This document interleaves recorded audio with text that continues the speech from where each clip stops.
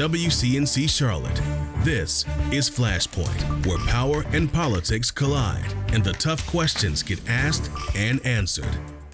Thanks for joining us here on Flashpoint. I'm Ben Thompson. We are approaching the 10th anniversary of a study that put Charlotte in the spotlight for all the wrong reasons. Back in 2014, researchers from Harvard ranked Charlotte last for economic mobility among the 50 largest metro areas in the country, ahead where the city stands now in addressing economic inequality. But first, this week, a bipartisan group of South Carolina lawmakers taking another step towards getting a hate crimes bill passed. Right now, get this, the Palmetto State, one of just 2 states without a law on the books. But even though legislation is making progress, there is some skepticism coming from the governor's mansion. Joining us now is South Carolina Representative Wendell Gilliard. He's been really at the forefront of trying to get hate crimes bill passed in the Palmetto State. Representative, thanks for coming on. We appreciate it. Thanks for having me. So as a person who's been at the forefront, you tell me, why is South Carolina one of only 2 states without a hate crime bill on the books? Well, definitely, it starts with leadership. The bill has historically passed the House, which is 124 members in there. And for the second time, we have sent it over the Senate. So it's in the hands of the senators over there. Needless to say, look like we do have bipartisan support, but we don't have enough of that in the Senate. It's only 2 senators now that's holding the bill up from moving forward over there. So we're trying to get our constituents, the citizens of South Carolina, to contact these senators and ask them to remove their names off the objection list so the bill can move forward to the floor of the Senate. I know this is personal for you. You are somebody who lost friends, the mass shooting at Mother Emanuel Church nearly 9 years ago. Is it personally frustrating for you that more has not been done since then? Oh, it is. I mean, every time it comes and goes. This year, it'll be the 9th year waiting for the bill to become law. And we went as far as naming the bill after one of the senators over there, Senator Clemente Pinckney. Is what the bill is now being called, and we would at least start in giving honor to the senator and the 8 other members. Citizens. At least some of the senators over there would have said, "Hey, we really have to do this. There's no physical impact. We have to join the other 48 states. Let's get this thing done." And even the late senator wife, Mrs. Pinckney, she joined in with this effort. But it's sad to say it's just a few senators that's holding the bill up. We have to send a message to the country and to the world that we're not going to tolerate this. One story we've covered here a lot locally, it was a Charlotte couple that was terrorized by racial slurs and a burning cross at their retirement home down in Myrtle Beach. Would you hope a hate crimes bill would crack down on situations like that? Well, definitely. We're not saying any bill, any bill is never solve all. But if the other 48 states has sent a message to the country and to the world, then surely South Carolina. And I always tell people, by virtue alone, we should have been the first state out of the gate with a hate crime law. When you look at the history of South Carolina, yeah, there'll be many more hate crimes, of course. But as you well know, at the federal level, they have a backlog of hate crimes. Having a hate crime law in the state of South Carolina would help us expedite these cases more. And I think they know it's much needed, and we're never going to give up the fight. Well, this past week, the governor there said he had some concerns about what the hate crime bill would mean for privacy. He worries folks could have their First Amendment rights violated as investigators comb through person's state of mind. What's your response to that? That's just political rhetoric. Sad to say he's taken that position. Here, just in the past, we've had 2 bills that we have passed. As you well know, the Samantha L. Jorgensen bill back in 2019. We now call it the Uber law, where the young lady, unfortunately, met her demise in such a horrific way by some guy posing as an Uber driver. But that bill did not take long to become law. Even with the Garvin's law, that's the bill that is the sexual extortion bill.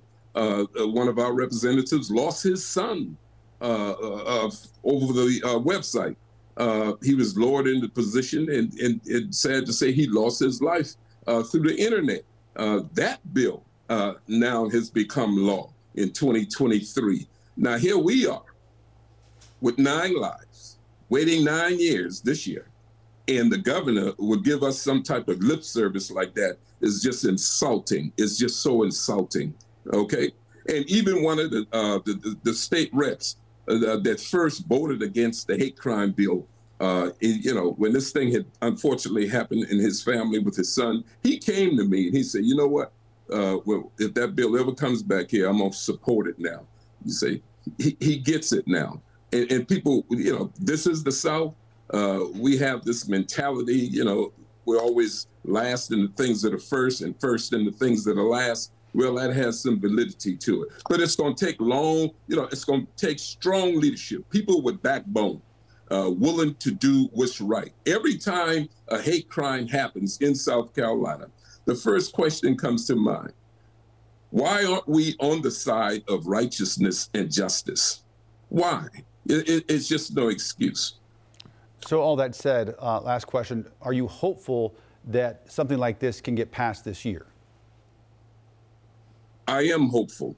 If it don't get passed this year, we'll be back on that cycle where we'd have to introduce the bill once again in the House. We'd have to go back and reverse and go through the process again.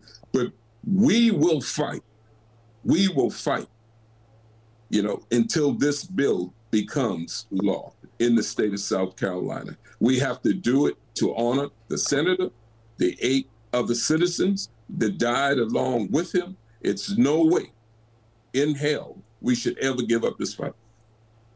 South Carolina, only one of 2 states without a hate crime bill. All right, South Carolina Representative Wendell Gilliard. Representative, thanks for coming on. We do appreciate it. Thank you for having me. Next on Flashpoint, economic inequality still an issue plaguing the Queen City, where Charlotte stands 10 years after a monumental study.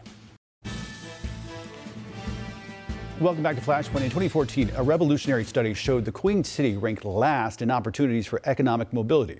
The so-called Chetty study, named after the project's author, painted just a grim picture of the limited opportunity to escape poverty here. And local leaders say 10 years later, there is still a lot of room for improvement. Joining us now is Winston Robinson. He's the founder of the Applesauce Group, working to promote generational wealth and home ownership in the Black community. Winston, good to see you. Hey, man.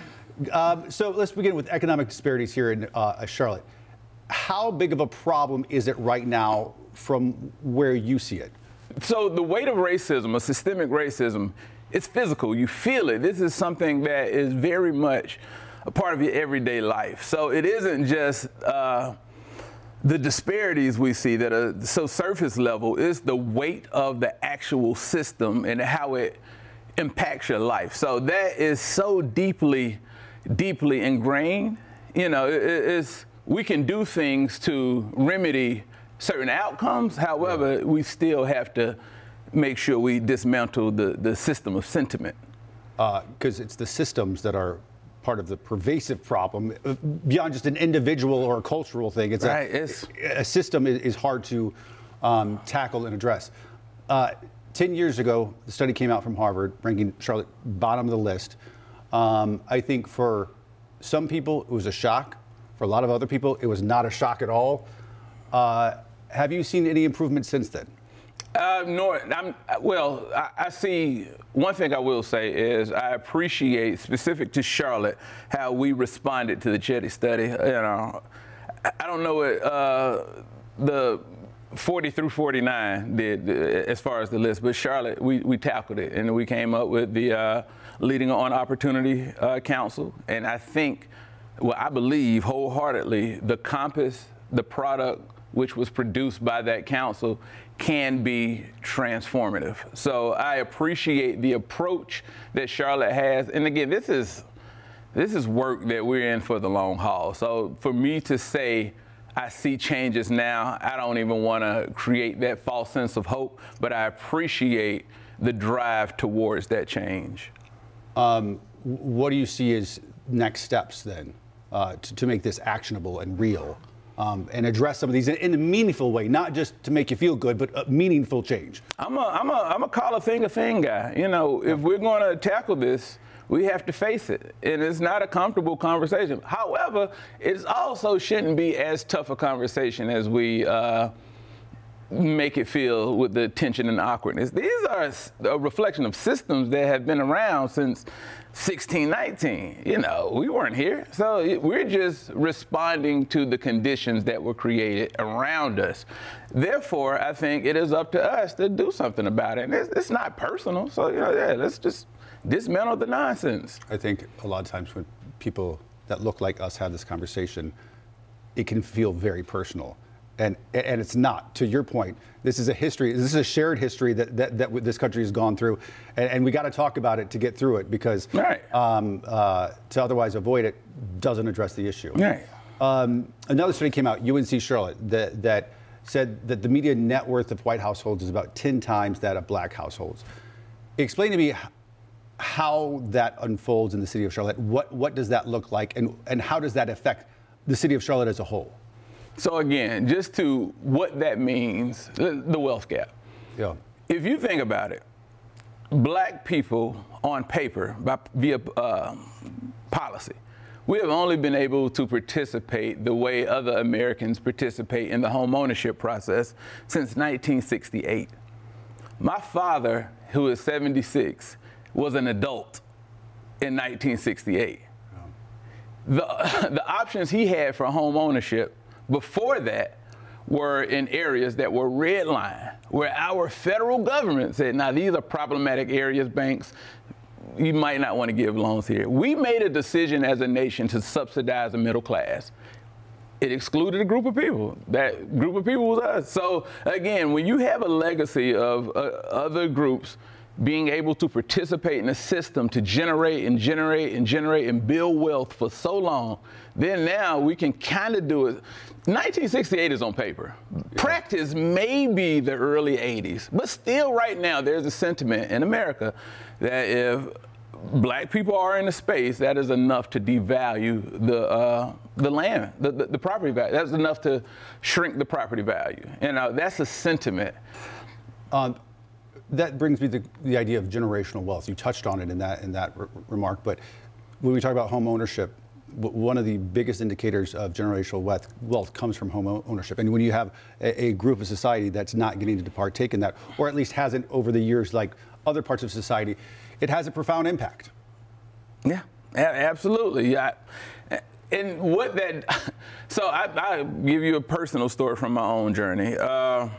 When my wife and I made the step to take our first home, we had to be scrappy.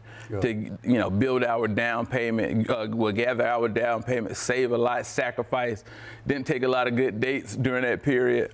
And while we were vetting lenders, one of the lenders was a white guy, and he said, "Why don't you just ask your parents?" And I was offended. I was like, wait, what? How dare you? Because they work hard. They're still working, late in age. And I didn't know that was a thing. I've never seen that or heard of that before, where, you just get a down payment from your loved ones. I'm like, what? Yeah. So I was taken aback, blown away. And those are the small, simple things that we never talk about, or we don't have the discussion. So those are the hurdles as well as other factors that create the disparity in home ownership, therefore the wealth gap. Quickly, tell me about Applesauce Group. What are you guys trying to do? Oh, Applesauce Group. So Applesauce Group, we are... Explain the name for one. Explain the name. It's like medicine when you explain it. Absolutely. So the name came about when I had a 2-year-old son. He's 6 now. During the pandemic, I wanted to kind of change the course of my life to do something more meaningful. At the time, my son had to take a medicine that he hated. and we gave it to them through applesauce. And that was just, again, the old parental trick. So the foundation, the business model is Applesauce Group will show you the greatest time of your life with these festivals, with experiences, with events. However, on site, we have resources that will meet the needs of community. But again, it's not like, so the idea too is I would believe you more if you tried to convince me less. I don't want you to feel like you're walking into a timeshare presentation. So yeah, all organic, good times. Sort of like the medicine through the applesauce. Absolutely. Next event, April 27th. April 27th. The Great West Side Fish Fry Festival. Where is it at? West Complex, 1600 West Trade Street. All right, perfect. Winston, thanks for coming on. I appreciate it, man.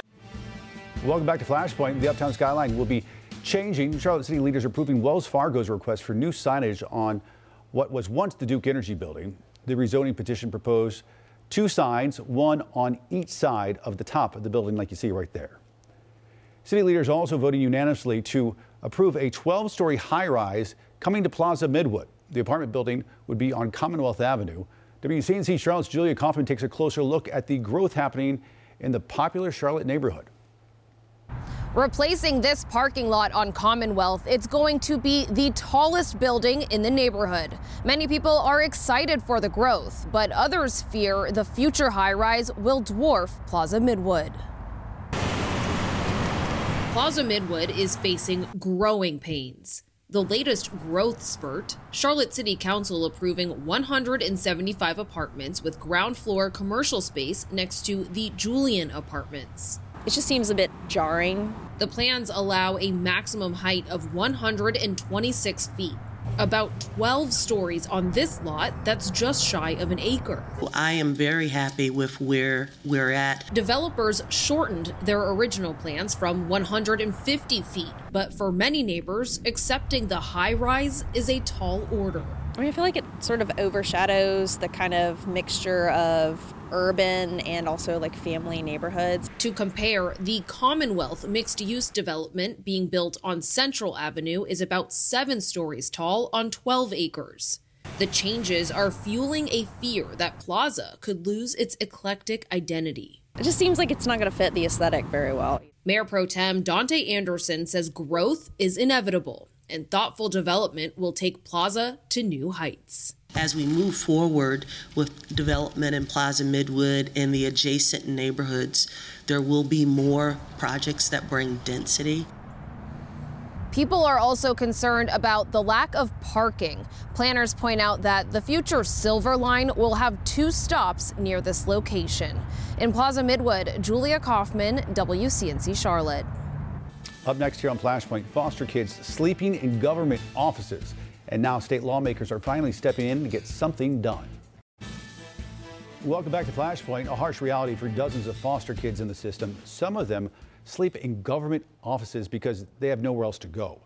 And now state lawmakers are finally stepping in to do something about it. WCNC Charlotte reporter Michelle Bowden first broke the story last year and has been seeking solutions ever since. We know it's not an easy fix, but the state is finally acknowledging it is not okay to have foster care kids sleeping in a government building. The question, though, could there be a fix anytime soon? It's just the saddest story. It's still happening. There are times where kids are sleeping on mattresses in the government facility. Almost a year after we first learned foster kids with nowhere to go were sleeping in government buildings, the state is admitting it is still happening, and it's happening a lot. This state-issued press release confirms, quote, an average of 32 kids are living in DSS offices each week. It is devastating, and it has been devastating to see around the country, not just here, where, social workers are working around the clock to figure out where these kids are going to go. Nicole Taylor heads up CFK, a nonprofit that works to recruit, train, and support foster parents. She and her team are gearing up to take on a bigger role as the state releases emergency cash to area counties to help find homes for kids in DSS custody. Mecklenburg County will get almost $80,000 this year and more than double that next year. It's encouraging to see the state stepping forward to say, hey, we're acknowledging this is a problem. A county spokesperson told us no one would talk to us on camera about the problem or the money the state is sending, but In an email, they told us county leaders are working on streamlining the process to becoming a foster parent. When we talk about streamlining anything in child welfare, that's exciting. What does that look like? For us, when we're recruiting and training and helping to provide support for foster families, we want to make it as easy for them as possible. At the county budget retreat last month, DSS's director told county leaders, but the need currently outweighs the capacity. As of December last year, there were 423 kids in DSS custody in Mecklenburg County and fewer than 100 licensed foster care homes. What we know is that right now our network lacks the full capacity to give support to each and every one of those children. Foster care is complicated. When people say the system is broken, it is broken. Also in that email to us, a county spokesman told us they are finally getting ready to roll out an awareness campaign about becoming a foster parent. That's something they first talked to us about a year ago. They say it is finally going to roll out next month. Reporting in Charlotte, Michelle Bowden, WCNC Charlotte. Just a stunning state of things. Wow. Folks, come interact with us on social media. If there's something you want us to talk about, let us know. And as always, remember to listen and subscribe to our podcast. You can find it wherever you get yours. We'll see you back here next weekend.